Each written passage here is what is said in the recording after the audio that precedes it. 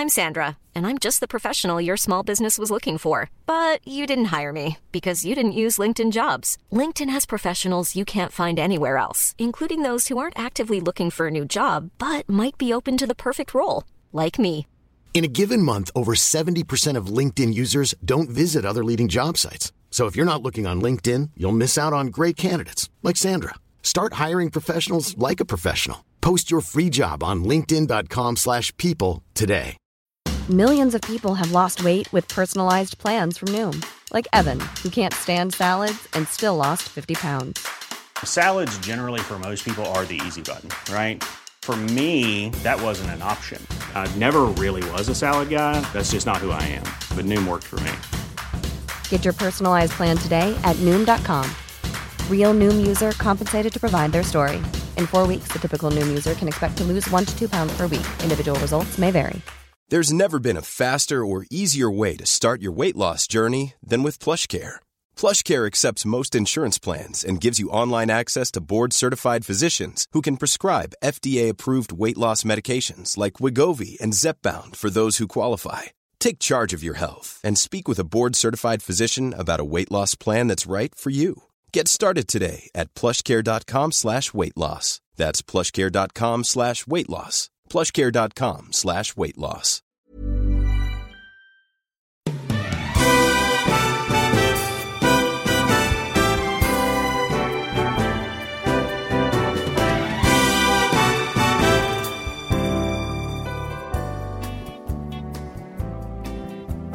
Hello and welcome once again to Look Sport Media's League One podcast.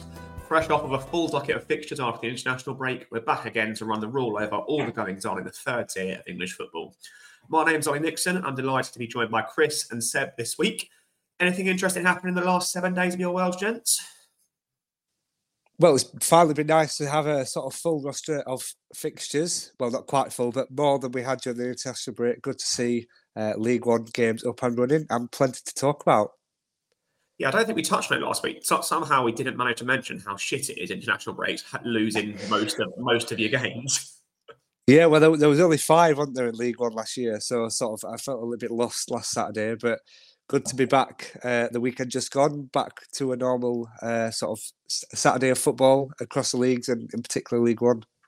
Yeah, anything big news in your life, Chris? Well, obviously Cheltenham would have rode quiet over international break, but it'll certainly be noisy now. But 90 seconds it took, Chris. 90 seconds it took you there. We're not covering anything else tonight, by the way. The whole hour is just Cheltenham Town. Yeah, we'll restart that. Welcome once again to Look Sports Media's dedicated Cheltenham coverage.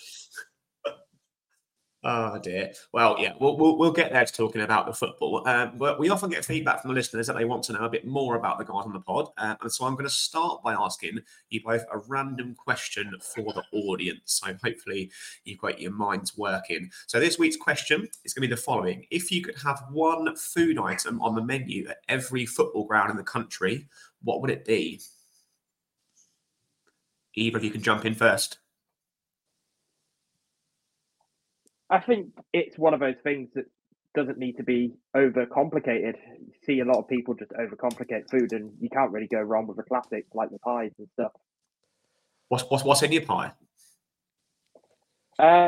You have all sorts. I know people rave about the chicken balti over at Stockport, I believe, and in League Two. But you have all sorts, and it's just a classic, really. All of them. This is Chris. This is your one item. I don't want to know about the best pie. I'm interested in what you'd have in your pie. Probably the classic steak pie. Nice, a steak man. How about you, Seb? Yeah, well, I'm a vegetarian, so at times food at football can be a little bit limited. Sometimes it's just chips, sometimes it's just a bag of crisps.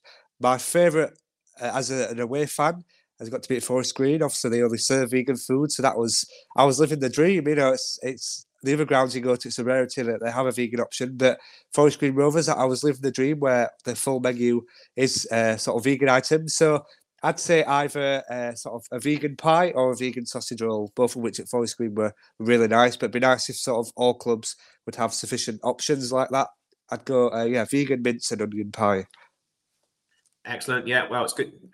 Nice to be in the majority, actually, being vegetarian on the pod. It's not often you have that in a football capacity, because I'm also a fellow good human. Yeah, absolutely agree with you. Football as food as a vegetarian at football is horrendous. The number of times I have had, I think probably I reckon cheese and onion pie, or like sort of pasty, is probably the thing that I end up eating most often. Never ever want it, but just always has to be done if I'm hungry.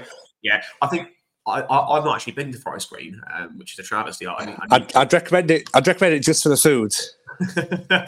It's weird that when Steve joined the conference, that always used to be Kidderminster. Everyone used to rave like you have to go to Kidderminster. I think when I went, they did things like, it was essentially like a takeaway restaurant. They had things like curries and chicken chow mein and all sorts of stuff. Obviously not great for me, but yeah, like stuff like that is brilliant. I think for me, I would have to go. Just can we just have it as a real thing that clubs come into this century and just have a nice veggie burger? Like, it's so easy. There are so many good ones, and yet if you do find a club that's got one, it's always shit. And it can't be that hard to get right, can it? I mean, what's food like at both your clubs? Barnsley, yeah. Sorry, you go, Chris. Go on. Not fantastic at Cheltenham, honestly. I mean, I don't even think we open the food stall in midweek games because we get that low attendances midweek. But at the weekends, most weekends, it's just awful. I mean, most of the time, stuff like the burgers just tastes like a Ruffler's. Barnsley's the same. It depends which stand you sit at. One of our stands is really good. One of them isn't, and the other sort of is a bit hit and miss. And the one that's really good does sort of a range of items. We've had like loaded flatbreads, sort of chicken gyros, different burgers an option as well. Like pizzas, stuff like that, loaded hot dogs. So it can be really good. Again, not great for vegetarians, but for your standard meat eater fan, it's really good options. Some the other stand that we've got, you'd be looking just to get a standard steak pie, let's say, or a chicken pie. So it depends what stand you're sitting, but it has, I guess, it has enhanced our reputation. We've seen over the past few years, we've seen a lot of appearances on Footisgram on Twitter because of our food. So I guess that can only be a good thing. But it depends what stand you sit in, which shouldn't be the case. But it is. Sometimes we've got some really good options, sometimes not so much. It's funny you mentioned the Twitter thing, actually. I was going to say my only point of reference for Stevenage, because I don't often eat when I go to games, was that I remember a couple of years back now, someone ordering cheesy chips and just being given chips with plastic cheese just laid on top. Probably cost them about £3 or £4. And yeah, obviously made its way to Twitter. So I can only assume our food's not great, but...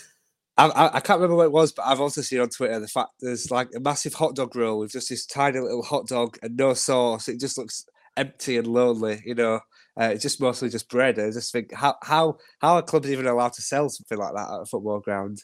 But yeah, I'd Forest Green just for the food. I'd recommend Ollie, definitely. Excellent. Well, mark it up as a place to go then. Right, I suppose we better get on with catching up with the weekend's action then, and finally let Chris loose. There's only one place we can really start, and only one person that can talk us through it. Chris, you've waited 13 long games for this. How was Cheltenham versus Cambridge? We finally got the win, but there's not much excited to talk about it. There's just the one goal from Lee and Circum. I mean, if you watch a Cheltenham game expecting goals, then I'm not sure why. But yeah, it looked like your typical bottom of the table clash, really.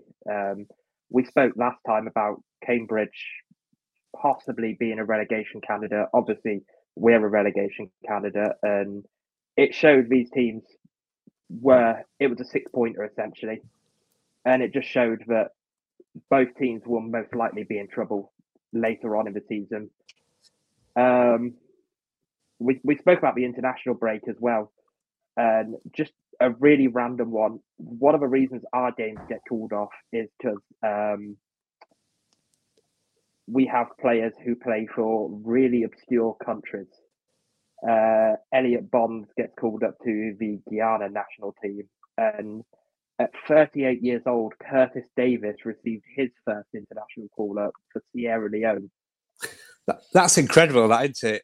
Being sort of so far towards the end of his career, being called up at 38. And I think he said a few times that when he got that call-up, that he had to remind them that he was 38 years of age. Yeah. But it's a great story, isn't it? It must have been a case where he had to afford to himself, have they got the right person here? But I think I saw last season he very rarely played more than 45 minutes for Derby County.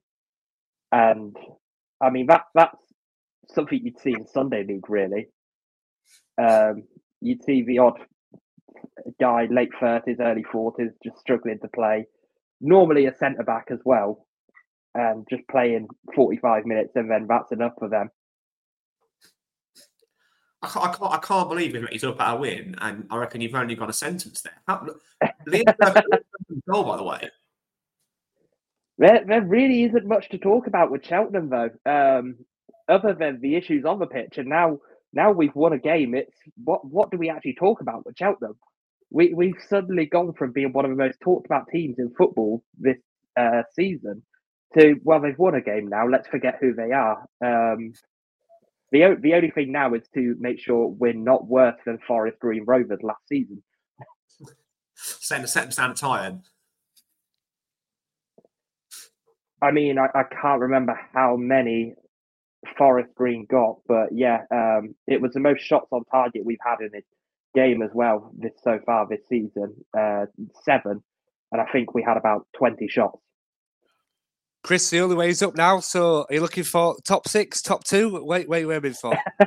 We're winning the league. Portsmouth struggled at our ground, so we'll go knock them off. I do. But we did. You've only slightly touched on it, but if people haven't seen the Liam Sturcombe goal, by the way, it is seriously nice. Really, really lovely little dink from the edge of the box, far and top corner. Yeah, absolutely one to see. You said it, obviously, Cheltenham aren't a team necessarily that people are talking about now. Cambridge's form's worrying, isn't it? They've won 1 of their last 11 in all competitions, and they've actually lost 7 of those. Did they look like a team for you that are going to be down there? Yeah, I mean, they were down there last season and they narrowly escaped. I think it was almost their rivals, Oxford, who sent them down as well, meeting with them close to the end. But MK Dons eventually succumbed to what was inevitable for them last season. And that was what saved Cambridge, really. Accrington Stanley as well. Well, it's good to have you on the board, and lovely to hope that carries on for you. Seb, you oversaw a clash between two sides who sat in the top 10 for form across the last 10 games at Brisbane Road.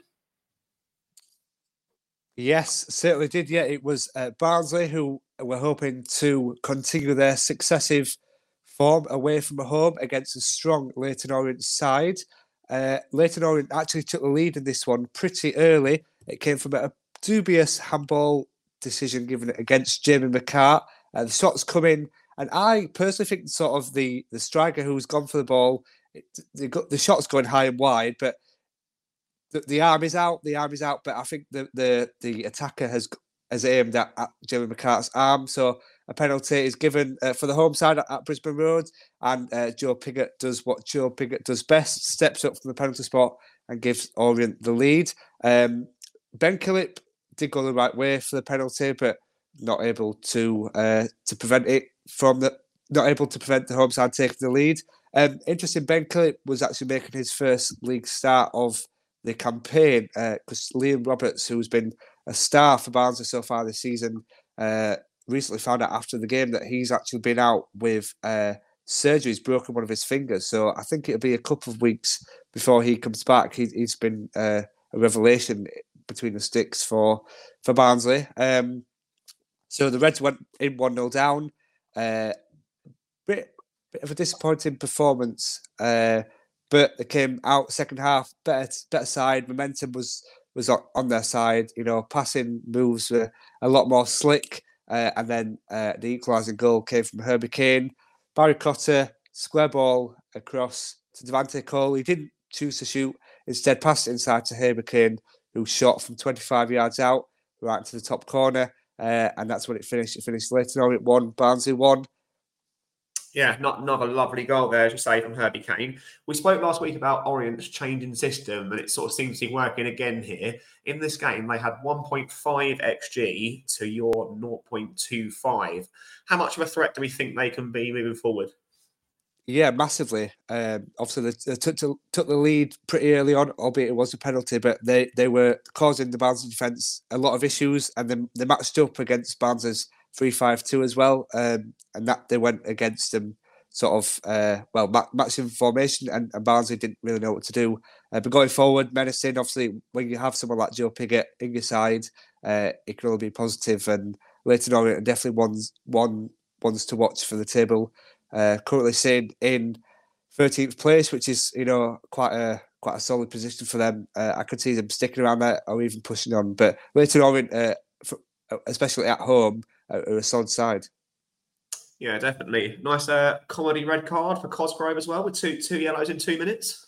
Yeah, 2 yellow cards. Silly, really. The second yellow in particular. The referee's given the foul towards Leyton Orient, and he's just sort of gone in too rash, too late. There's no need. The referee's blown his whistle.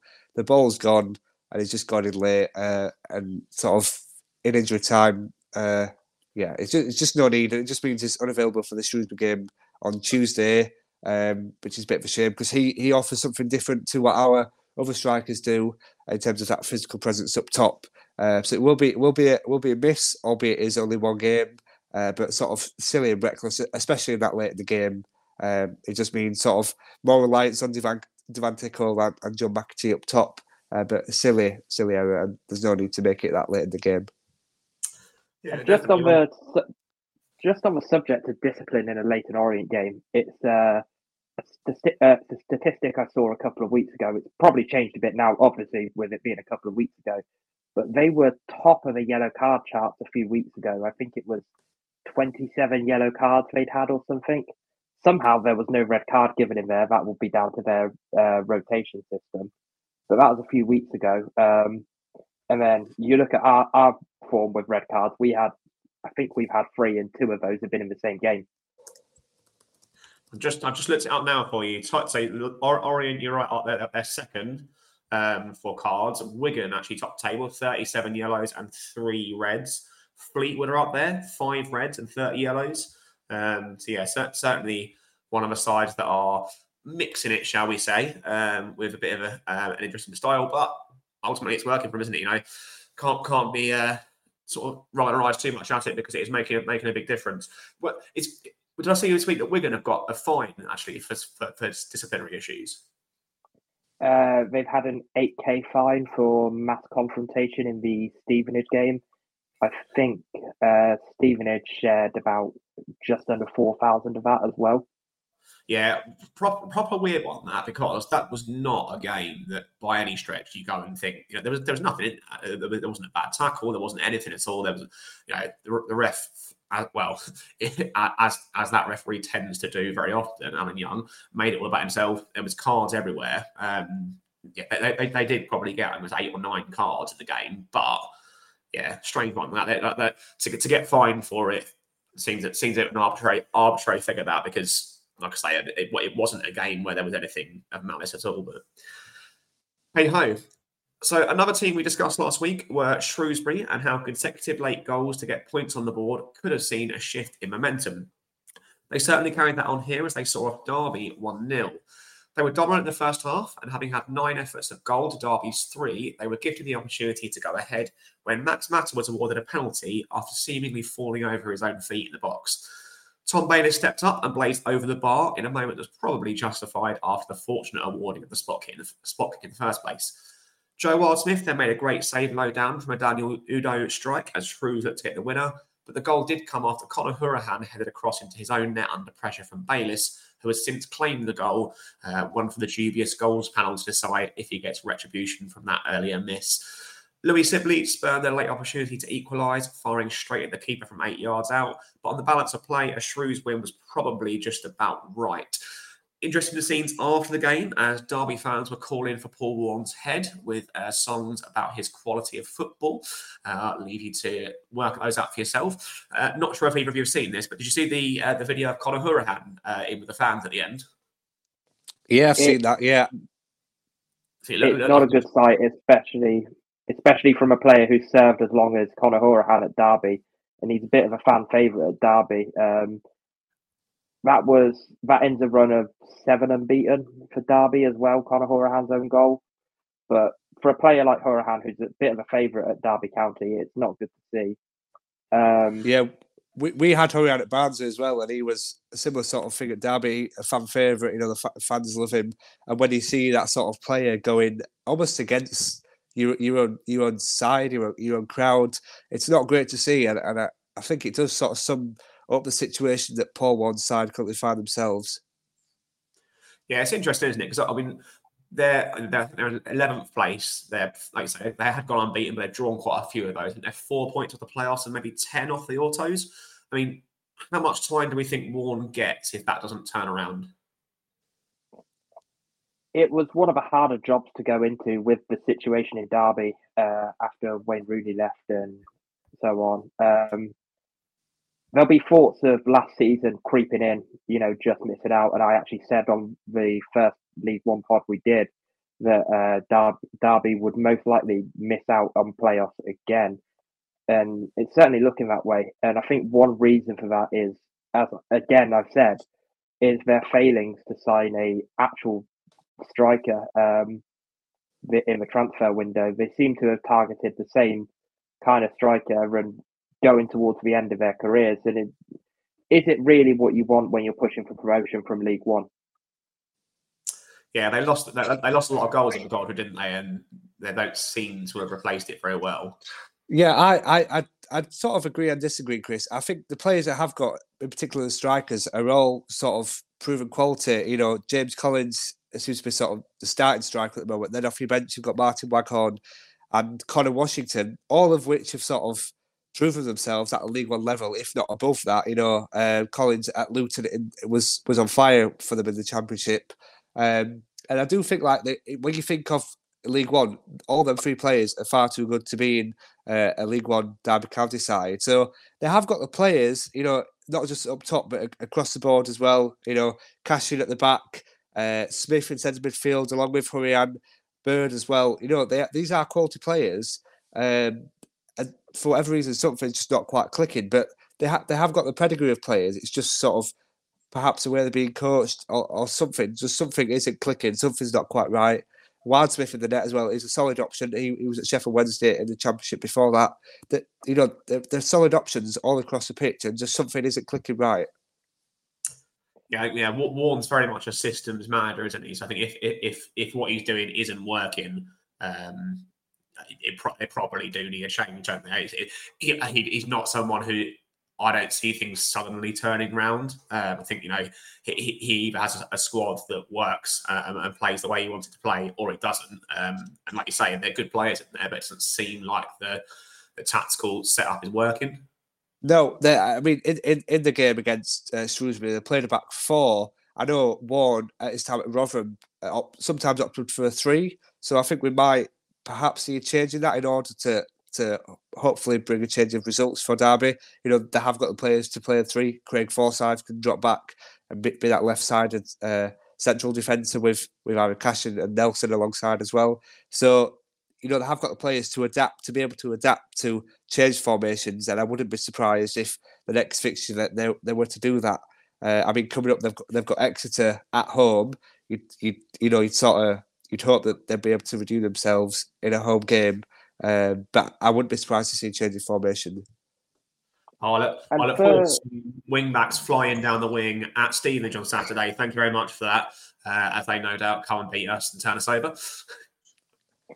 For players like Cashin as well, it's a question of, we know they've got interest from strong sides. I was surprised not to see Derby County accept any offers for Cashin. We know he's a young talent, but we know when a Premier League side come knocking, they're gonna pay the money you expect. So, is it a case of these players are going to jump ship in January, maybe, or do they see the season out to the end with Derby? Yeah, certainly an interesting one, and like I say, one to watch. Like I say, this week, I guess, very on paper winnable games against Exeter and Steve Mitchell aren't playing brilliantly at the moment. So, you could be looking at 2 wins there, and then suddenly everything looks a lot rosier and turns things around. We know how quickly that can happen in football. Right then, Chris, have you calmed down enough yet to talk about a different game that's not Cheltenham? Well, I can make it about Cheltenham because it's Alfie May on the score sheet for Cheltenham. 8 goals in 11 games from him, and Chuck Zanecki as well getting on the score sheet for Michael Appleton's side. Charlton, they've been on the up and 4-0 against Reading. We know Reading struggles this season, just like Wigan and Blackpool. But is it time to worry about Reading with the situation there? Yeah, I think it's one we touched on last week that you were on the pod. But yeah, we spoke about the fact that obviously they've had the points deduction. There's talk about potential administration and another deduction. All these young players, all those extra bits and pieces well, in particular, their away form is really, really worrying. I think it's the worst in the whole Football League. Maybe only Sutton have a worse goal difference, I think, maybe. But yeah, we did say last week we are very worried about them. I think they've just announced a partnership with Irish Premier League side Wexford as well. Their academy with Wexford. But as for Charlton, they've really come up since Dean Holden left, and it's looking good. They're free scoring now, and Alfie May is part of that situation. Miles Leeburn as well. He was fantastic last season. He had interest from the Premier League also. One worry they will have is Chuck Zanecki, who went off injured. They're set to take a look at his hamstring, so they're waiting scan results on that. So it will be a concern, but I don't think they're going to struggle too much with Zanecki missing with the talent they already have up front. Yeah, I had it written down that. Well, I think Corey Blackett-Taylor laid on 3 goals, didn't leave him out wide. Tyrese Campbell scored an absolute screamer for his first league goal season. I mean, question, I guess, for both of you. In my mind, I was slightly concerned about Charlton out wide just because of how much they relied on Raksaki last season. But I think they might have the best wingers in the division when they're fit and firing. I mean, like, Blackett-Taylor's had 9 goal contributions in 12 games. Campbell's added another 4. What do we think? Any other wingers in the league that compare with that? No, not off the top of my head. I think the options that they've got are sort of one of the best in the divisions, as you said, and certainly a force to be reckoned with. But off the top of my head, I don't think there's a team that sort of come close in terms of their winger options. Yes, it just seems to be clicking, doesn't it, as well for Appleton? So it has 13 goals in their last 5 league games. They're up to 10th now. Yeah, looking positive. Yeah. Looking positive. I'm not 100% sure what the issues were at Charlton, really. Holden had a similar start to life at Charlton. He looked one to take them up, and the troubles seem to have followed him into this season, and now he's just, well, obviously Holden's gone, but I had them as promotion candidates. I thought that would be with Holden that they'd get promoted, but if Appleton's the man to take them up there, I don't think anyone will complain so long as they're up there. No, agreed. Yeah, he's definitely a guy who's kind of been weird, isn't it? He's kind of been there and done it, but then he's also been in places and really underwhelmed, hasn't he? So, yeah, it's also a bit unlike him, isn't it? To go straight in somewhere, turn things around instantly, possibly says backs up what you said there about the quality of the squad, that it was always there in the first place, and he's just kind of taken the shackles off going forward. Yeah, and I mean, quality of the squad. You spoke about Raksaki last season, but for me, Charlton had the second best transfer window in the league. Obviously, Oxford had the best transfer window with all they added to the squad, and they surprised everyone this season. But the signing of Alfie, and we spoke about the contribution of goals from out wide, but it's Alfie as well, his impact on teams. If he can't, we saw it at Cheltenham, if there's no one to create the chances for Alfie, he will create the chances for himself. I mean, last season he scored from a halfway line against Peterborough United. Yeah, he's definitely coming into form as well, isn't he? And like you say, when he starts to hit that form and starts to find his goal scoring boots, gets going, and there's not many in the league that can live with him. So, yeah, certainly think that Charlton, they're looking much, much more positive. Be interesting to see if they carry it on. Chris, just quickly, as a Cheltenham fan, obviously losing Alfie May, he went to Charlton. Do you think he might be regretting his options and his choice? I don't think so. It was always time for him to move on. And the trouble is one, we were never going to replace a player like Alfie anyway. But that money we got for a player like Alfie, we're quite easily the smallest team in League One. I mean, you look at the stature of the club, we don't really have a right to be in League One, and we've certainly been the same the way we've played this season. But that money from the Alfie sale was always just going to go back into the club, and we weren't really going to replace him. Aidan Keener was always the intention to replace Alfie. But in terms of Charlton sitting 10th, do you think when he sort of left Cheltenham, do you think he might have been pushing a little bit higher towards the playoff spots? He'll certainly be aiming for the playoff spots. He's already tasted promotion with us. He's part of the reason why we finished the job in League Two. So he'll want another promotion on his resume, that's for sure. Excellent stuff. Right, well, 4 games in. Nice natural time to take a bit of a break. So we're going to take a quick ad break and we'll be back with you in about 30 seconds or so. Mom deserves the best, and there's no better place to shop for Mother's Day than Whole Foods Market. They're your destination for unbeatable savings, from premium gifts to show-stopping flowers and irresistible desserts. Start by saving 33% with Prime on all body care and candles. Then get a 15-stem bunch of tulips for just $9.99 each with Prime. Round out Mom's menu with festive rosé, irresistible berry chantilly cake, and more special treats. Come celebrate Mother's Day at Whole Foods Market. When you're ready to pop the question, the last thing you want to do is second-guess the ring. At BlueNile.com, you can design a one-of-a-kind ring with the ease and convenience of shopping online. Choose your diamond and setting. When you find the one, you'll get it delivered right to your door. Go to BlueNile.com and use promo code LISTEN to get $50 off your purchase of $500 or more. That's code LISTEN at BlueNile.com for $50 off your purchase. BlueNile.com, code LISTEN. Welcome back. Hope that the adverts there were absolutely everything you wanted them to be. There's only one place to start with, and a really exciting game that Seb saw over at the Lamex Stadium between two sides, both in quite poor form and looking to get back on track. Any interest there at all, Seb? Little. There is one 0-0 game in the whole of the League One fixtures on Saturday, and I'm the lucky person to have been designated that fixture. It was between Stevenage at Port Vale. Port Vale come into this one on the back of 3 straight defeats and no win in 5, but at the end of it, they got a point against a Stevenage side who themselves had some good chances. Jake Forster-Caskey and Jamie Reid as well being denied by Conor Ripley in the Port Vale net, who have sort of come into this one on the back of bad form, but other than that in the season, they've been on solid form after their opening day battering defeat at Barnsley, just to get that in once more. But yeah, it finished all even and 0-0, I guess, point for either side. I guess for you, Ollie, as a Stevenage fan, do you see this as 1 point game, 1 point gained, or 2 dropped? I think the feeling around the place was definitely 2 points dropped. On the balance of play, 0-0, I think it was two sides that played pretty poorly. I think anyone came away from the game thinking they should have won it. Like I say, Jamie Reid did miss a one-on-one. That's probably maybe the only clear-cut chance of the game.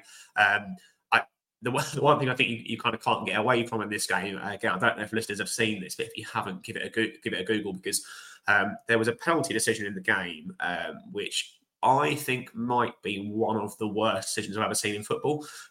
Essentially, Ethan Chislett's going into the 18-yard box for Vale.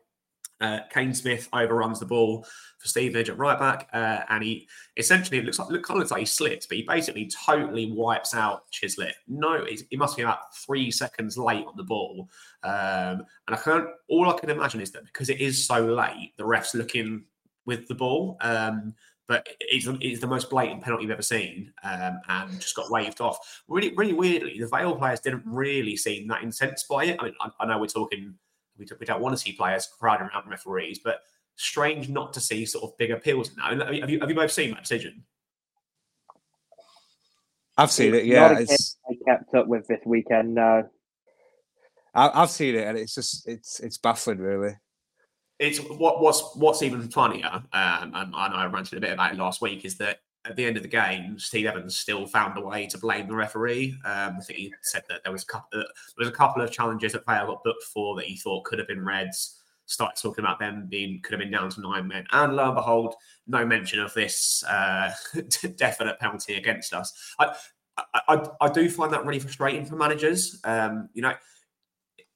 Fine, come out and be frustrated about referees. We all football fans, we all feel that too. But don't come out and constantly try and sort of paint this idea that referees are against your side when actually both of the last 2 home games we've had more than the rubber of the green in terms of penalty decisions. Maybe that's the point. I don't know. Maybe that's the idea of it. We put referees under pressure and kind of make decisions go our way. But yeah, how he can not mention that when talking about referees, I've got no idea really. It's odd that even despite sort of having a decision given in your favour, if you like, he still finds a way to complain. That's just, I guess, maybe that sums up Steve Evans sort of always complaining to the referees, perhaps, or I'm not quite sure. He can be that. Oh, I'd hate to be for official on the touchline with Steve Evans. I can just imagine sort of always in your ear. But I guess he wants he'll want all the decisions, and ultimately, even though one has gone his way, there's still some that haven't gone his way. So I guess he's just making himself heard. It'll be another case we hear the VAR and the EFL argument again. Don't get me started. Looking at the Premier League games over the weekend, just to go a bit off topic, but on the subject of VAR and the EFL, in my opinion, the EFL refs can be worse than the Premier League refs a lot of the time. Like the instance of Portsmouth last season had advantage played. They scored from that advantage, and then the ref blew the whistle for the free kick. And on terms of VAR, it took a Premier League ref 8 minutes to give handball against Arsenal on Saturday evening. How long would that have taken an EFL ref? When it was a stone, as an Arsenal follower, it was a stone wall penalty anyway, and it still took them 8 minutes. Yeah, I think we could sit and do probably a 2-3 hour pod, can't we, on the pros and the very many cons of VAR. Again, so we sort of touched on it last week a little bit. It's obviously not going to be coming into the EFL anytime soon, is it? So I don't think it's anything we have to quite worry about. But yeah, so certainly this decision, if it had gone to VAR, you'd like to think wouldn't have taken them any more than about 8 seconds, let alone 8 minutes, to realise that Vale deserved a penalty. But hey ho, it wasn't given, and you win some, you lose some, as they say. And maybe that's the luck that people always mention in terms of decisions. I am up next with Barton 4, Bristol Rovers 1, and I guess should any of us really be surprised that Barton came out of the blocks like a sloth this season, and have since found blistering form, because that just seems to be the Dino Marmia way, doesn't it? It's a 4-1 victory here, like I say. It's their 4th in a row. That sees them climb up to 9th in the table. Perhaps most impressive is that they did so after going behind in the 7th minute as Anthony Evans headed home and Aaron Collins crossed. The Brewers are resolute under Marmia, though, and were level 20 minutes later as Bez Labala turned home a lovely Tom Hamer cross, and he was on hand again to turn home from Helm's cross to send them in the break ahead. The game was an even one, and Bristol Rovers had every chance of getting back into it until Ryan Woods was sent off for a flailing arm. It's the sort of red card that you're fuming if it's your player, but you're probably appealing for if it's the opposition player. Kind of one of those that could go either way. But they were down to 10. Joe Powell fired in the 3rd with an absolutely beautiful strike from outside the box. And then the 4th came not long after that to settle matters. Burton are now unbeaten in 8. What do we think their ceiling is? I mean, we think they are a side that can be pushing into the sort of upper reach of the table? Do we think they're at their peak? It's definitely a surprising start to the season for them, but I think they are one to watch pushing those playoffs. But we know how these seasons creep up on teams like Burton. They have these starts, and like the previous game, we saw it with Port Vale. All it takes is one result. Port Vale used that opening day hammering against by Barnsley to push on for form, and now their form's dropped off again. And I think if this run ends for Burton, it might have a disastrous impact on the squad. But they are one who, if they can keep it going, can push for those playoffs. Go on, say. I think you said a couple of times, haven't you? Said that I kind of agree with you. I think it is a weak league this year, and so I do think that there's room for a side like a Burton, isn't there, to try and sort of gate crash that playoff party a little bit. Yeah, and if they continue the form that they're on, then you can see them sort of pushing further and further, unbeaten in the last 5 and just 3 points off the top 6. It's not inconceivable that they will sort of push on to the higher end. I think Burton are sort of due a top 6 finish. They've been in League One a couple of years now, having even been in the Championship and League Two before that as well. And that's the way, like I said, the way that the manager sort of galvanises the squad and sort of the play style that they're playing, you can see it happening. I know when they came to Barnsley, although Barnsley got the victory, Burton did play well, and there was some quality moments, and they were lucky to not get anything out of that game. But Burton, if they carry on what they're doing, then the sky's the limit for them. Yeah, agreed. Bristol Rovers, on the other hand, though, sat 17th at the moment, which can't have been where any of their fans anticipated them being at this stage. Do we think Barton's under pressure? Yes. Yeah, it's going to be whether he gets through to the January transfer window, we'll see. But they'll certainly go back in for Johnson Clark-Harris from Peterborough in the January transfer window. Whether he's what they need, they've already got strikers, so whether he's what they need, I don't know. But their strikers seem to be struggling at the moment as well. Yeah, they're another side who I thought had a really good window, and I was looking at thinking, yeah, they'll definitely be one of those sides to kind of push from that sort of 12th to 18th bracket from last season and make a real run for it. Barton's one of those weird ones as well, isn't he, whereby we know how outspoken he is, and he's probably only one bad press conference away from a sacking as it is. If he's under pressure and results aren't going his way, we know he calls players out. Yeah, I could see that one turning, if I'm honest. Yeah, I think that's part of the issue. Him calling players out. You have to wonder, especially after he's done something like that. The form's already bad enough, which is going to be affecting morale. But when your own manager's calling you out and saying your decision making stupid and things such as that, that morale has to be the worst in League One currently. Yeah, can't imagine it's a great place to go. But as we mentioned earlier with Derby, Bristol Rovers do have the charity of Steve Midge midweek. And so I'm sure we'll be gifting them 3 points to get them back in amongst the win column. Two of the fancied sides to be in and around the promotion picture, met at the Kassam as Oxford took on Blackpool. How was this one, Chris? Well, Oxford, we spoke about them earlier in the podcast. They've been fantastic this season.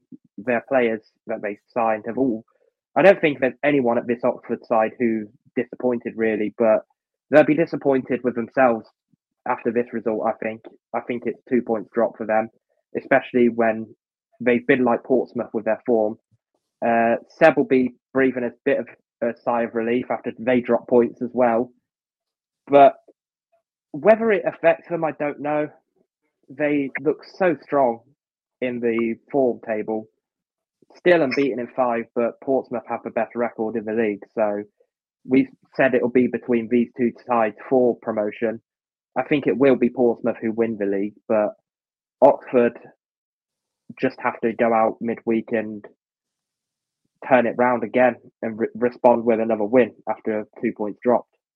Yeah, I think that's possibly one of the only question marks of Oxford, isn't it? That they've had such a nice run through the season that now conceding a late goal like that, how do they bounce back from that with only a couple of days preparation for Tuesday? They only managed 3 shots on the entire game on Saturday. I know they were ahead, but yeah, it'd be interesting to see how they do respond. And I think that will ultimately be the difference between whether they are runaway automatic promotion or whether they actually drop back into being a playoff contender or not. I think if they do drop into those playoff spots, I don't. We obviously know how many signings they've made and how much they've strengthened the squad, but I do think that the other teams that will most likely make the playoffs, your Boltons, your Peterboroughs, I think over 2 legs in a semi-final, I don't think they'd manage it in those playoffs. And for Blackpool as well, Jordan Rhodes scoring again. It seems to be, like I mentioned this a couple of weeks ago, it seems to be sort of reveling his 2015-16 championship era. 8 goals in the season now already. He's on fire at the moment. Yeah, I think that's 7 in his last 6, isn't it? And again, we touched on this last week. He's getting goals just from everywhere, isn't he? Coming off his back and flying in. It's one of those things with a poacher sort of striker, isn't it? That when you're in form, those things just like the ball just dropped for him in the box, didn't it, for that goal? And if perhaps he's on a little barren run, perhaps that doesn't drop quite to him, or it drops on his weak foot. He just seems to be in one of those runs of form where everything's going for him, and he's taking his chances. He positioned himself really well as well between the 2 defenders. Although I think that late stage in the game, the defenders have got to sort of be holding the line a little bit better, tracking their runs. But Jordan Rhodes was able to sort of sneak in between the 2 and knock it in for a late equalising goal, which I think Blackpool just about deserved. Yeah, I think I'm not a balance of play. I think you're right there. A draw was probably the right result. Okay, league leaders Pompey met relegation candidates Carlisle in a game that looked to only have one possible outcome. How did it go, Seb? Well, the outcome is what everyone sort of predicted the outcome would be. It finished in victory for the home side, for Portsmouth. It means they extend their lead at the top of the League One table. They're now sitting on 31 points, 3 points clear of Oxford and 8 clear of Barnsley as well. The deciding goal came quite late, 93 minutes into the game, from Connor Shaughnessy, his header at Fratton Park. The difference between the 2 sides. Portsmouth did have a few chances earlier on in the game. Colby Bishop had a header that he probably should have done better with, and just wasn't quite able to get it on target and score. But the visitors, Carlisle did have some chances. Sean Maguire nearly scored, the former Preston man, but not able to do anything. And Portsmouth came away from that with victory, a very late one, but victory indeed for the home side. And like I said earlier, extended their victory to the top. Something that I do think is going massively in their favour is perhaps going a bit under the radar for Pompey. That's their 8th set-piece goal this season, which is the most in the league, which in games like that, when you're playing a low block, games that you should win and you're huge favourites and you can't break a side down, having set-piece threats like that is often the difference, isn't it? And I wonder if they're perhaps slightly better set up to do that than Oxford are. Massively. I think sort of the defenders have got Shaughnessy obviously on the score sheet, Poole as well, can be pivotal from set pieces. And that's a massive sort of armour to your weapon, to have the set pieces, to be scoring goals from corners, from free kicks. It's a massive sort of weapon to have, if games are a bit tight, a bit cagey, and you get a set piece, that there is a high possibility of making the most of a delivery, and that's what they did, and ultimately it proved the difference between the 2 sides. But yeah, for any promotion side, set pieces is a big thing. Like I mentioned, sort of in a cagey game, a set piece, it could be a goal, it could be the only goal between the 2 sides. Massively, especially if you want to go this promotion push, which at the moment they are, set pieces is massive. It's interesting because we spoke about them and Oxford being runaways, but they seem to have both had similar weekends this weekend where they've both struggled. I don't think I've seen Portsmouth struggle that much against the side this season so far. No, I guess they've got away with it. Unlike Oxford, they've got away with it, but I guess that's credit to Carlisle, isn't it? Obviously, at the minute, it's 20th in the table, so pretty low down. Carlisle have only won 1 in the past 5. Portsmouth are unbeaten in the past 5. So credit to Carlisle, but ultimately, as I mentioned, a set piece is what has proven the difference between the two sides. Carlisle sort of sat back, in that low block, proved difficult to break down. So yeah, I guess credit to Carlisle, almost got a solid point, but as you said, Portsmouth just cracked it, unlike Oxford were unable to. Sort of both similar but different. Portsmouth getting a late goal to clinch the 3 points, whereas Oxford conceding a goal to drop 2 points. Yeah, it's a big swing in that 90th minute, isn't it? From going from Oxford winning and Pompey drawing to the other way around. Massively, okay. And it sort of deters, whether you are in the top position or whether you drop down to the playoff position. Okay, well, we mentioned last week that Lincoln boss Mark Kennedy could be under pressure, and after the board pulled the trigger in midweek, caretaker boss Tom Shaw couldn't have hoped for a nicer start than Fleetwood away, as the Cod Army boast the division's worst home record with just 3 points at home all season and 2 goals in their 6 home games. Shaw will have been tasked with steadying the ship while the managerial search begins, and he did just that with a hard-fought 1-0 win here.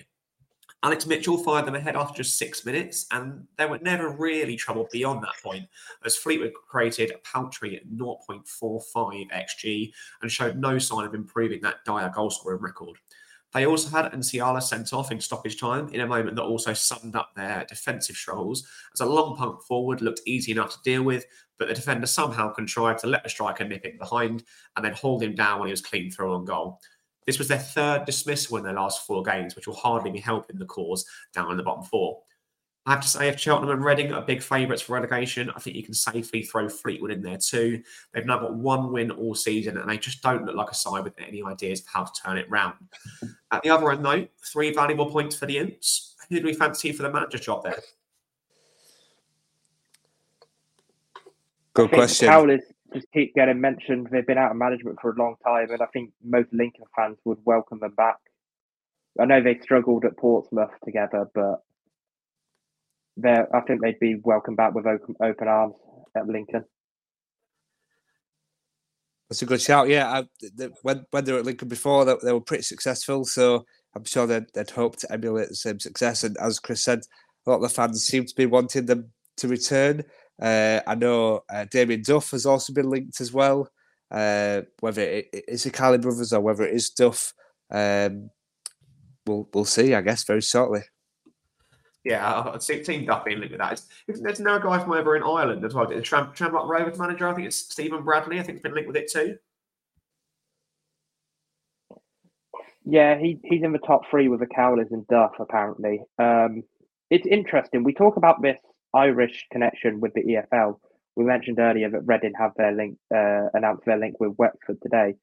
But one thing we haven't seen much of yet is the Irish managers, and it seems like could that open another door? We know it's opened the door for players in League One, but could it be another door open for management?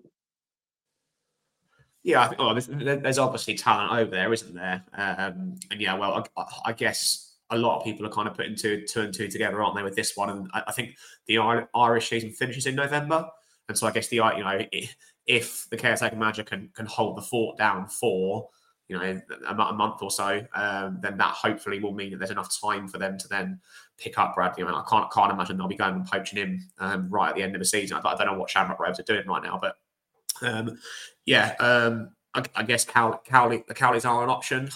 It's such a strange one, that whether they sort of struck gold at the time they happened to be there, or whether they're just we do get those managers, don't we? Who just happen just to really work in one place. I remember Nathan Jones with Luton doing the same, kind of going away and then coming back like nothing had ever changed, and just picking up where he left off again. But yeah, they do seem to get linked with every single job for Cowleys. But I guess if they're going to step back into management, this is probably the place, isn't it? While we're on the subject of management as well, Fleetwood, last season, Scott Brown looked the man for the job for Fleetwood to keep them sort of safe and seemed to have the ship steadied in League One with them. But it's just been disastrous. The only team they've beaten this season is us. And as you said about the red cards, I can't remember the last time I saw a Fleetwood game that hasn't had a red card in it. Yeah, they've got major discipline issues over there, haven't they? They've moved on, haven't they? 'Cause they've got Lee Johnson in there, haven't they? Soon as well now. I'm not sure, but whether Lee Johnson is in at Fleetwood. And one thing I would say about Lee Johnson, he took over at Barnsley a little bit later on than what it is now. Well, actually, no. He got sacked from Barnsley towards the relegation end. Paul Heckingbottom came in, took us up from the relegation end towards the playoff, and then we got promoted from the playoff. So sort of got history around relegation sides, Lee Johnson. But he's a quality manager. You know, we've seen the journey he's been on with Bristol City, taking them up, you know, quite high in the Championship from League One. And so I'm sure Fleetwood fans would be hoping for the same. Although 2 losses in the past 2 doesn't sort of give that evidence, but I'm sure they'll be hoping for better form to come. I guess, well, I mean, it's not the first time that we've kind of mentioned managers and kind of managers under pressure. We've mentioned Warren, we've mentioned Barton being under pressure. I think there's now 4 sides that have sacked managers already this season. We've only played 13 games. I mean, what's our viewpoint on this? I mean, do we think that there's a good time and a particularly bad time to be sacking managers? You know, like what's the sort of thought process behind it? I think with so many managers being sacked so early this season, it shows what we're saying about it being a weak league. Everyone's expected a lot to capitalise on a weak league. Teams like Carlisle, teams in the relegation zone will be looking to capitalise on teams like that, who probably don't have as much squad depth as the rest of the league. But it does show that people will be expecting a lot more from their managers while the league's in this sort of state.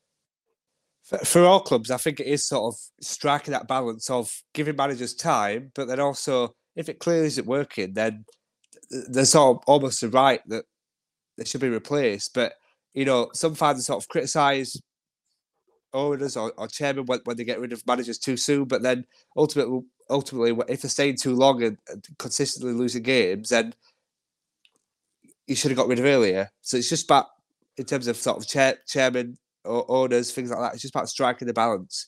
And a lot of fans, you know, sometimes might want a manager to go, but then something clicks and then the form changes. So then, you know, we see that at Middlesbrough now in the Championship. You know, a month ago, people were calling for Michael Carrick to go. They weren't in great form. Now they're in sterling form. I don't quite think I can think of a similar example in League One at the moment, but sort of, there's no right time to sack a manager. If something's not working, and a bit like Paul won at Derby, you know, it's a manager that has their way of playing and might not be open to adapt as much. Then, you know, after, you know, a few defeats in a row, then it's probably time to get rid. But then equally, all managers deserve a chance, and with the hope that things will turn. I saw a debate on Twitter this week about managers. Actually, I saw someone with quite an interesting viewpoint that said that they think that that clubs should only be allowed to change managers similarly to how transfer windows happen. So there's like a managerial window.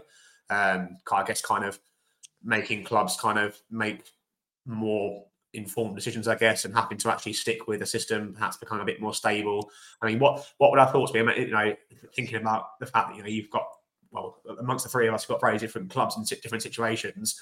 I mean, Chris, how would you have felt if we just said, actually, no, you've got to stick with Wade Elliott until January and you can't get rid of him? Would we be for that, against that?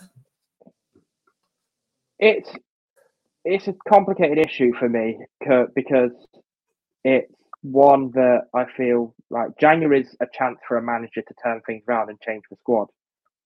Portsmouth last season, they sacked the Cowleys just before the transfer window or in the middle of, and they then spent the remainder of the transfer window without a manager, and then they got Mazzino in. The thing I feel about Portsmouth and their manager is that they could have possibly had a different end to the season if they'd had a manager in through the transfer window, because then he sort of knows the players he wants to target and what squad he's got to work with and where to improve. Whereas a manager coming in after a transfer window doesn't know the squad and gets to know the squad and has areas he needs to improve on, but doesn't now have a chance to improve on them. So it is one that I feel wouldn't work. And if we were with Elliott till January, I think we'd have already been down in January, to be honest. You might still be. Well, yeah. What about you, Seb? Thoughts? Yeah, I mean, we've got Neil Collins at the moment, who's coming for his first managerial post in England. Came in during the summer. I'd be happy. I'd be happy keeping Collins until January, but I agree to some extent. As you said earlier, sort of having like a managerial window, it just makes sense. But then it would be like if your team were consistently losing, then you just be consistently losing and sort of towards the bottom end of the table. Whereas if after a few losses in a row, then your owner or chairman or the club got rid and brought a new manager in, things could turn. But there's no guarantee with new managers that they can come in. We seem to have this thing about new managers. They can come in and change the tide. Bring positive results with them, but it's not always the case. Sometimes something isn't quite right with the club or the players at the club, so they can't always fix stuff. But I think it would be an interesting concept should it come to fruition. But I can't really see it coming to fruition anytime soon. But it would be pretty interesting, yeah. Yeah, it's with the way the league. That's the only thing, isn't it? With the way the leagues end as well, we spoke about the Irish League ending in November. It's one I'm not sure how it would work because of all the leagues ending differently. Seb mentioned about Neil Collins coming over for his first job in England. He came from America. And all these leagues end at different times, so it would be a difficult way to function, really. Yeah, interesting concept. Like you say, probably in practice wouldn't be something that would get voted in. But yeah, no, could be could see an end to the whole kind of call into managers' heads and the mass change we seem to see. I think I saw something the other day that I think Steve is something like the 12th longest serving manager in the EFL. He's been with us for 18 months. Like, clubs just don't stick with managers these days. They are very trigger happy and do just seem to get rid. You do find you have the other end of the spectrum, though. One manager who baffles me, it's not League One, but he's in the Championship. One manager who baffles me how he's still got his job is Gareth Ainsworth in QPR. That is a surprising one. Yeah. He's got a lot of his history of the club, hasn't he? Yeah, I think it's the sentimental factor more than anything for Ainsworth. But as a fan, that's incredibly frustrating. The results aren't going the way that you want as a fan. The playing style isn't particularly what the fans want either. But yet, because of this sentimental value that Ainsworth has with QPR and the club, that's the reason. That sort of thing baffles me. I get it. I get the sentiment behind it, but I think football's a business, and you want your business to succeed. But if you keep someone like that on that isn't bringing the results, then it's not going to end well for the club. And at the minute, it's not ending well for QPR. No, well, let's move on from managers, shall we? I guess, and get back to there's 3 more games we need to cover. And Chris, you had a side looking to reassert their promotion credentials after a shock defeat to Carlisle last time out. Yeah, we've got Bolton against Northampton, like you said, a shock defeat to Carlisle. They've been a bit hit and miss this season, Bolton, but they got back on the board again with a win over Northampton, and they're sitting 4th in the table at the moment. I won't mention the playoffs too much. I know Seb's it's a bit of a sore subject for Seb, but it's another case of Bolton look like a strong side, and they're a side who shock me that they're in the playoff places as opposed to those automatics, because I'd expect them to be running away and Portsmouth to be in the playoff spots at the start of the season, but it seems to have gone the other way around for them. Yeah, they're 5 points off Oxford. Bolton, they've got 2 tough trips coming up. They go away to Wickham tomorrow night and then away to Charlton on Saturday. I mean, obviously, it could be 2 great results from that, and that could push them into. I mean, do we think they're good enough to challenge that top 2? I don't think they will be any danger to the top two because of their away form this season. They haven't been too fantastic on the road, and like you said, they've got 2 tough away trips. So it's a case of when you want to challenge for those automatic spots, you have to compete on both home and away games, and they haven't looked the same side away from home when they're at home. Yeah, I'd agree. I think I can see them sort of being in and around the playoffs, but I think top 2, even top 3, is a bit of a push because of, as Chris said, the lack of consistency. You know, the top sides have consistency both home and away, and Bolton, a bit like Barnsley, just don't have that at the moment. Interesting. Well, we have 2 more games left. The first of which was between Peterborough and Wycombe. 2 sides who have both quietly crept into some form. How was this game, Seb? Very entertaining. It ended 2-2 between Peterborough and Wycombe, and a player at the centre of attention for both sides, for both teams, was Efren Mason-Clark. He doubled Peterborough's goal tally in stoppage time of the second half to make it 2-1 at half-time. But then he scored at the other end to give Wycombe an equalising goal. It was Randall who opened the scoring between the 2 sides, and Hamlin also scored for Wycombe as well. An entertaining game for both sides. As you said, both sides currently sitting Peterborough 5th place in the playoffs, Wycombe in 8th place, just below the playoff spots. But yeah, entertaining game between 2 solid League One sides, and the points were shared.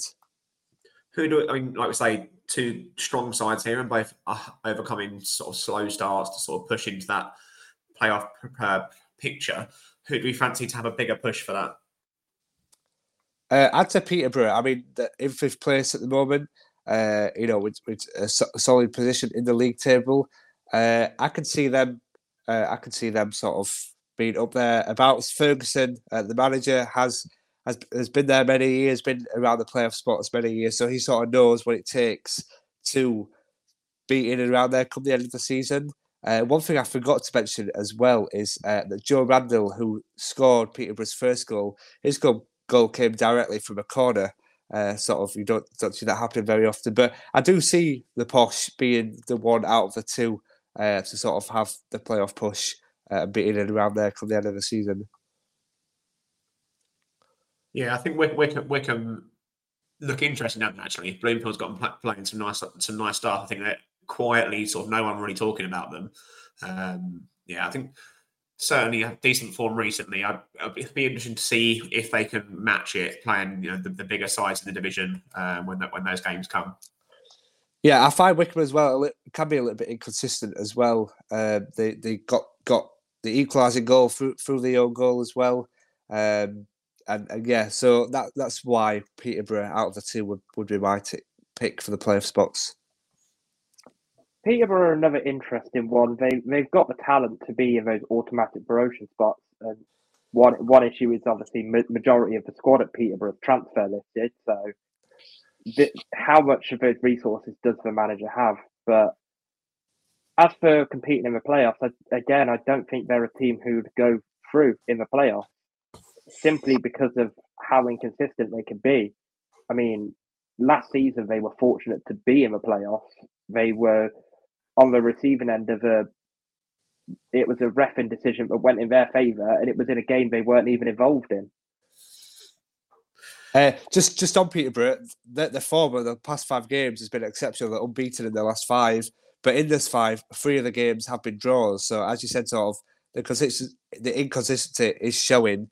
We've only 2 wins in that period as well, and if you want to be in there around the playoff spots, you have to be winning as many games as you can, and they just haven't been doing that. They've been slightly inconsistent. Yeah, I know that last season I've not watched a lot of their games this season yet, but I know last season fans were a bit frustrated about how stubborn Ferguson was in terms of style. He's quite insistent on playing out from the back. He's quite insistent on getting the ball wide and relying on there was a lot of reliance on Joe Ward last season. Obviously, he's gone. It'd just be interesting to see whether, as Chris mentioned, the issues that sort of have been spoken about at board level and kind of financially, whether that does have an impact. Like you say, January comes around, if you've still got players like Mason Clark tearing it up, whether he'll still be there or not, sort of questionable. But yes, certainly got the potential to be definitely amongst the top 6 sides in the division. So the final game of the weekend saw 2 sides who both came into the tie on the back of 4 successive defeats. Exeter entertained Wigan. Stephen Humphreys broke smartly and laid it on a plate for Marshall Goddo, to open the scoring after just 8 minutes. And in truth, despite racking up 29 shots, Exeter never really looked like equalising.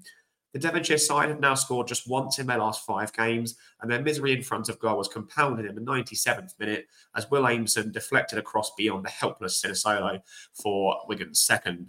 After such a good start to the season, 5 defeats on the bounce now leave Exeter 16th, and losing these sorts of games against teams in the bottom 4 without really troubling them will definitely be a worry for Grecians fans. Do we see them as relegation candidates, or is this just a blip in their form? They've certainly got quality. One player who they impressed me with the signing of in the transfer window was signing Dion Rankin on loan from Chelsea. It's his first loan spell from the Premier League side, but it doesn't seem to hit the mark as much as people would have hoped he would. And, well, we talk of Chelsea loan players. We know how many of those there are. But he certainly looked ready for first-team football, and whether it is Exeter or whether he might not be ready just yet, I'm not sure. Interestingly as well, this game was a matchup between Gary Caldwell and Sean Maloney as well, obviously formerly teammates at Wigan, and it was Maloney who got the better of him. But I think good victory for Wigan, who were sort of down there at the moment. Obviously, they're starting off the season with the points deduction. But Exeter, it's a worrying sign, I guess, at the moment. And 3 points for Wigan, and they'll be happy about. Exeter have lost the last 5, so the form isn't great, and you can see them sort of dropping down into them relegation spots. Yeah, always interesting when a side goes flying out of the gates like that unexpectedly, and then obviously, inevitably, you come crashing down a little bit. I guess the challenge now is to try and turn it around, isn't it, and try and find some sort of points from somewhere. Well, and by the looks of it, some goals from somewhere, because they're struggling in front of goal. It's a win that Wigan needed as well. We spoke about how impressive they have looked. They've already overturned that 12-point deduction, and they're sitting on 5 points this season, I believe now. So they started really impressively, and they're looking good. I don't think they will be in that relegation fight anymore. A couple more wins, and I think they'll sort of propel themselves above those teams and start pushing away. Yeah, I think they're better placed than your Cambridges, your Exeters, who, as we mentioned, seem to be getting sort of sucked in, don't they, after promising starts. But time will tell on that one. Well, that is a roundup of all 12 games from the weekend then. We've covered quite a few issues within there. Some other sort of areas of news in League One this week.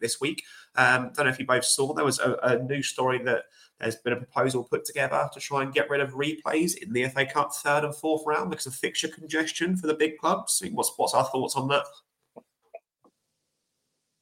I don't think the big clubs have. I get that they have teams like your top 6 have got European football, obviously, but I don't think there's any room for complaint for the big clubs, for the Premier League clubs compared to what the EFL plays.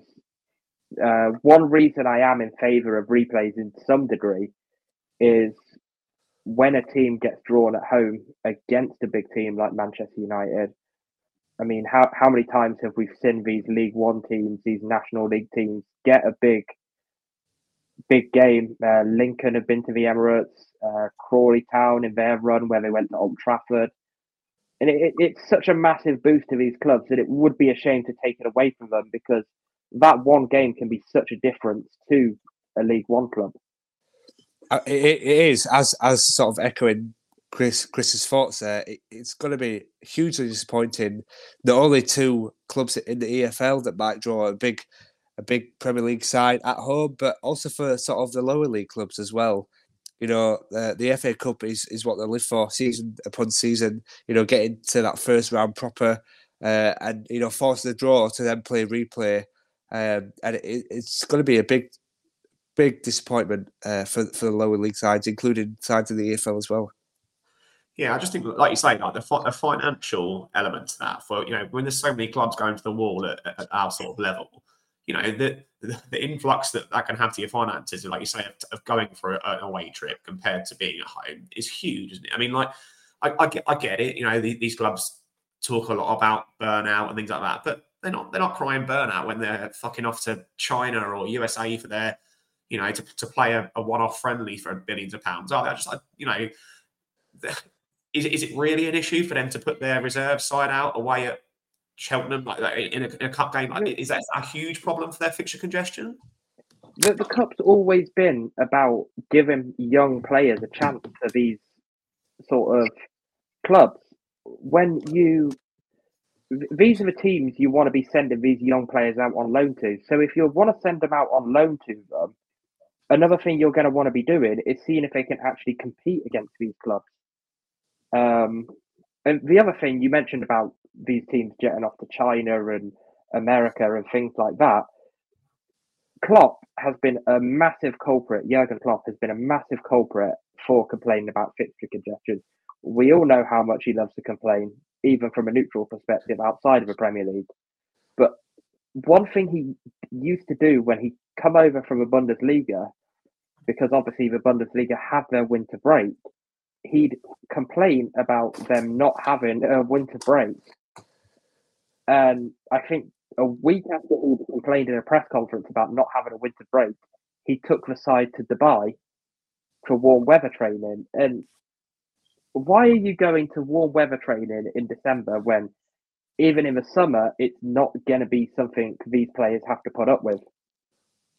I do get the fixture congestion argument, especially in the EFL clubs. You got the league, you got the FA Cup, you got the Carabao Cup, you got the Papa John's Trophy. My opinion on that is probably for another episode. But there is a lot of competitions, and I guess the replay of the FA Cup game does add an extra match.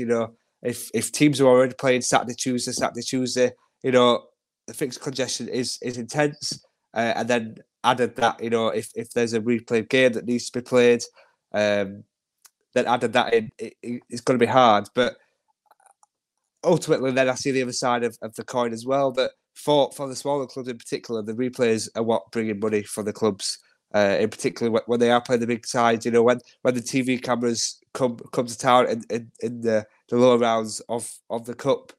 So it is a disappointing move, but I can see it, but it's a disappointing move in my opinion. I sort of like. I get it if Exeter draw Port Vale in the third round and neither side wants a replay, I could I guess I could get behind some sort of system whereby if both clubs agreed, it would be a one-off game, and if it's to both of their sort of benefits, then fine. But no football league club from League One or League Two is going to be happy to say, oh, you know what, we'll forego the opportunity for hundreds of thousands of pounds, but if we manage to sneak a replay. To me it smacks of, again, sort of looking after the big clubs who don't need it, and ultimately it's at the detriment of football fans, isn't it? Because fans like ourselves, we don't get to go to the Emirates, Stamford Bridge, and to Old Trafford, etc. every week. And so the chance that, to have another chance taken away for that, I think it's a little bit of a kick in the teeth. I do one thing that I think is interesting with that. I think it's Spain, whereby they have a ruling where they don't have replays, but any cup draw that comes out, the lower league side are always away. So therefore, you always get the benefit of, therefore, the extra crowd money, the extra TV money, etc. Would we be in favour of bringing that in? I would be, yeah, I would be. I think they're the worst sort of draws when you draw someone against who you draw someone that you play normally against in the league anyway. They're the worst sort of draws that you get in the cup. You want to either be playing the lower side, so you sort of know in the back of your head that it's an easy route to the next round, or equally you want to be playing the high sides where you want to be going to, like, say, the Emirates away, Old Trafford away. You never really want sort of the mediocre sides. So I'd be up for that, yeah.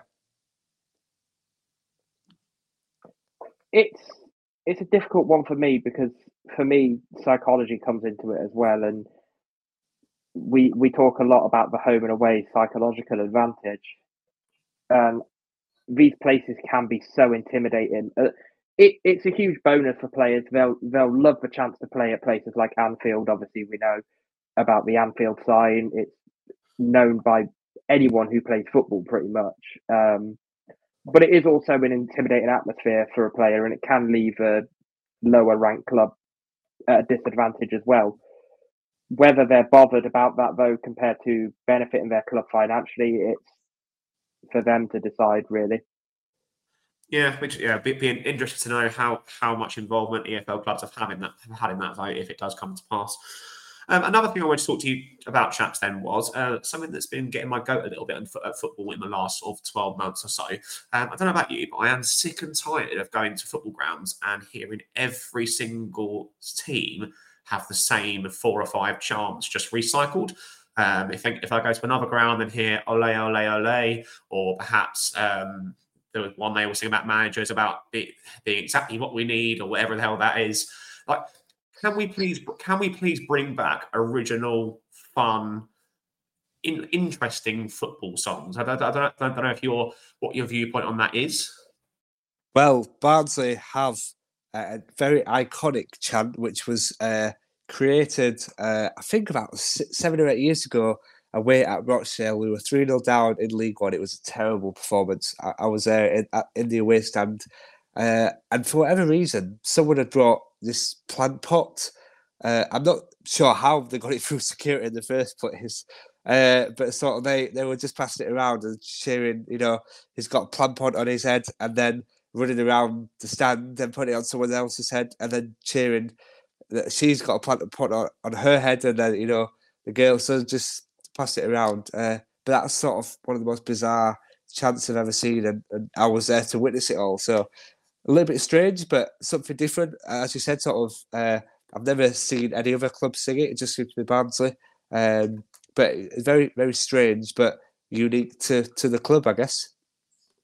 And it's fans of a League One club singing things like, when going on to LA. It's fans of a League One club singing things like, we're the best in the world. You can't seriously believe that when you're playing in League One. For me, I think one of the funniest things I saw was Portsmouth last season. Their fans went viral against Bolton when they were getting hammered by Bolton during that torrid run they had. And their fans had just taken to singing, we've lost the ball and we've got the ball every possession change. But yeah, one thing I did like as well was when Saka and Smith Rowe at Arsenal, their chant that they had at Arsenal, the status quo themed one, that was quite a fun one. It obviously went away a bit to the Saka Smith Rowe falling. Yeah. For me, they're by far and away the best football songs. If you can find a way to shoehorn in a 70s, 80s, or even 90s classic and make that a football song, you've just got a winner, haven't you? Like, no one's complaining about that. No. The one thing Arsenal did as well was adopt a local artist as well that gets sung at the start of every game. Yes, nice. And speaking of, as you said, all this sort of 80s, 90s, who can forget Will Griggs on Fire, Free from Desire, that was a song. That was a song of the Euros. You are touching such a nerve here, Seb, because someone will tell us this and people will argue it, but Steve had actually created that song for Luke Freeman, and this is we're talking about 3 years before it was sung by Wigan. And obviously Freeman's on Fire actually fits the fucking song. But yeah, that obviously went viral because of Will Grigg. I'm not saying it didn't, but slight nerve with Stevenage fans that we felt like we created that one. I'm sure all fans do. But yeah, like just songs like that that just capture a moment and that people get behind. Let's, come on, football fans, stop singing the same old shit. Let's get behind some sort of creativity. If you're listening to this and perhaps your fans have got some incredible songs or some creativity and originality we've not heard, please feel free to send it in.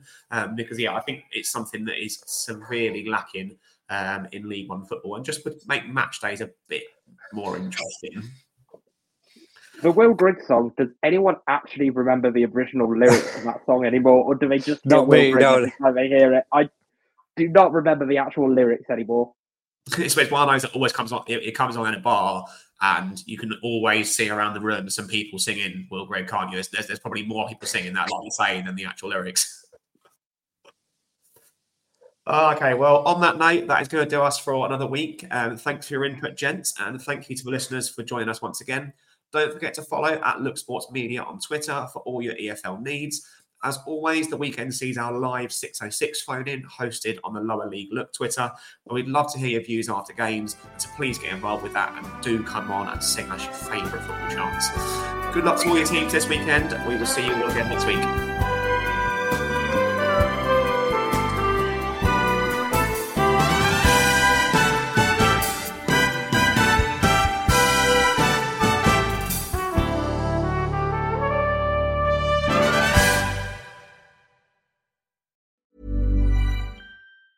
Mom deserves the best, and there's no better place to shop for Mother's Day than Whole Foods Market. They're your destination for unbeatable savings, from premium gifts to show-stopping flowers and irresistible desserts. Start by saving 33% with Prime on all body care and candles. Then get a 15-stem bunch of tulips for just $9.99 each with Prime. Round out Mom's menu with festive rosé, irresistible berry chantilly cake, and more special treats. Come celebrate Mother's Day at Whole Foods Market. Even when we're on a budget, we still deserve nice things.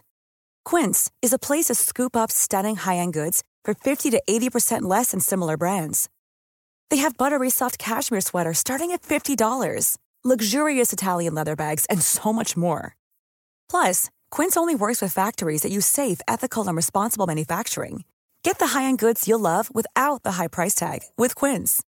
Go to quince.com/style for free shipping and 365-day returns. Hi, I'm Daniel, founder of Pretty Litter. Did you know cats tend to hide symptoms of sickness and pain? I learned this the hard way after losing my cat, Gingy. So I created Pretty Litter, a health monitoring litter that helps detect early signs of illness by changing colors, saving you money and potentially your cat's life. Pretty Litter is veterinarian developed, and it's the easiest way to keep tabs on your fur baby's health right at home. Go to prettylitter.com and use code ACAST for 20% off your first order and a free cat toy. Terms and conditions apply. See site for details.